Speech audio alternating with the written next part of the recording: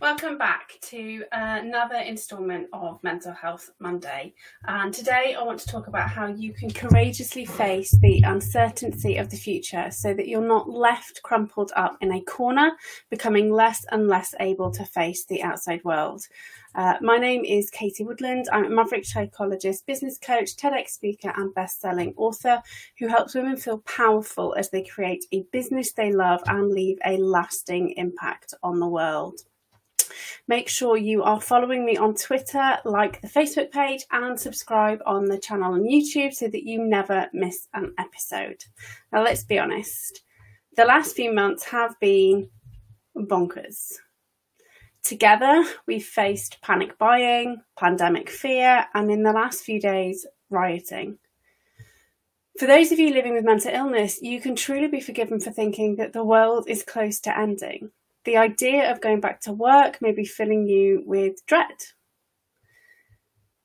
Maybe the thought of seeing your loved ones is sending a wave of nausea rippling through your body. Like, what if you're somehow one of these super spreaders? What if it's your fault someone gets sick? What if the job you loved is no longer available to you? What if? All these hundreds of thousands of what ifs flying around your head, triggering a world of pain, fear, and terror. The problem is that no matter how much you recycle all these possible scenarios around your head, you will never be able to predict the future. All you're doing is reminding yourself of the problems and triggering your body to release hormones such as cortisol, the stress hormone, which blocks your ability to feel good. Think of it like this. If you've ever seen a rugby match or played the game, you've probably seen when a player throws the ball into the scrum to get the game moving again after a minor infringement. And when you watch it, you see everybody scrabbling around to get the ball. So think of cortisol like the players of the opposing team in the scrum, and the rugby ball is the serotonin, which is our happy hormone.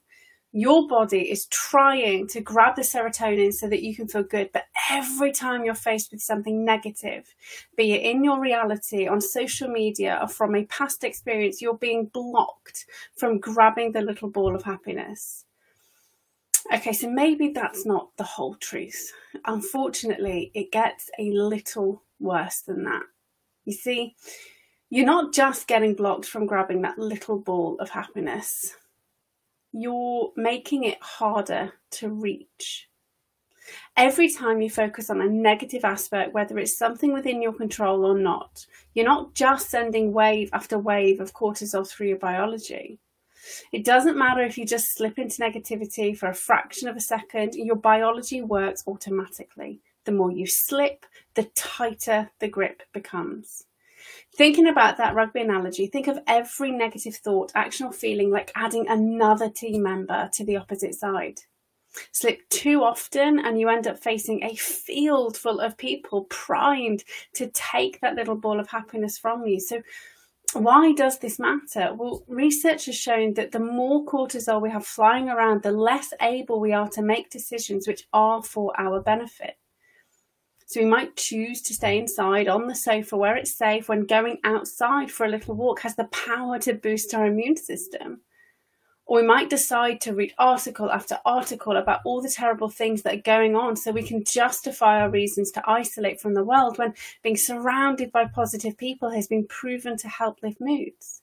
We might even conclude that the only way to protect ourselves is to shoot first, ask questions later, only to discover the person coming towards you with a baseball bat was trying to protect you from the person approaching you from behind. Fear always breeds fear.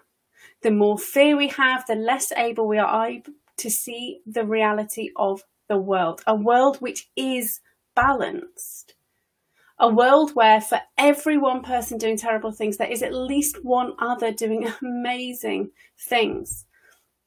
So how do you step out of fear and courageously face uncertainty? First, you have to acknowledge you've been trapped in fear. Secondly, you've got to choose to look at the other side of the coin.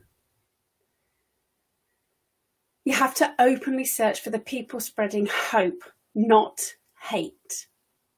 And thirdly, you have to choose who you wish to become. Do you decide to move forward from a place of openness, kindness, and compassion, or are you choosing to stay trapped in fear, anger, and bitterness?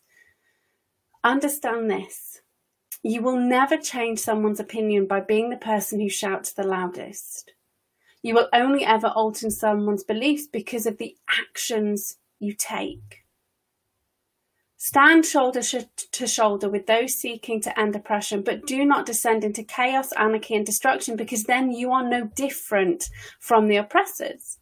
Join hands with those willing to stand up for those facing ridicule, persecution, and injustice, but do not succumb to the temptation to push back, fight fire with fire, or wage war on those in power. In unity, you will find peace. Look for the things that make you the same as the others, not different from them. Search for the beliefs that you share, not the ones which you don't.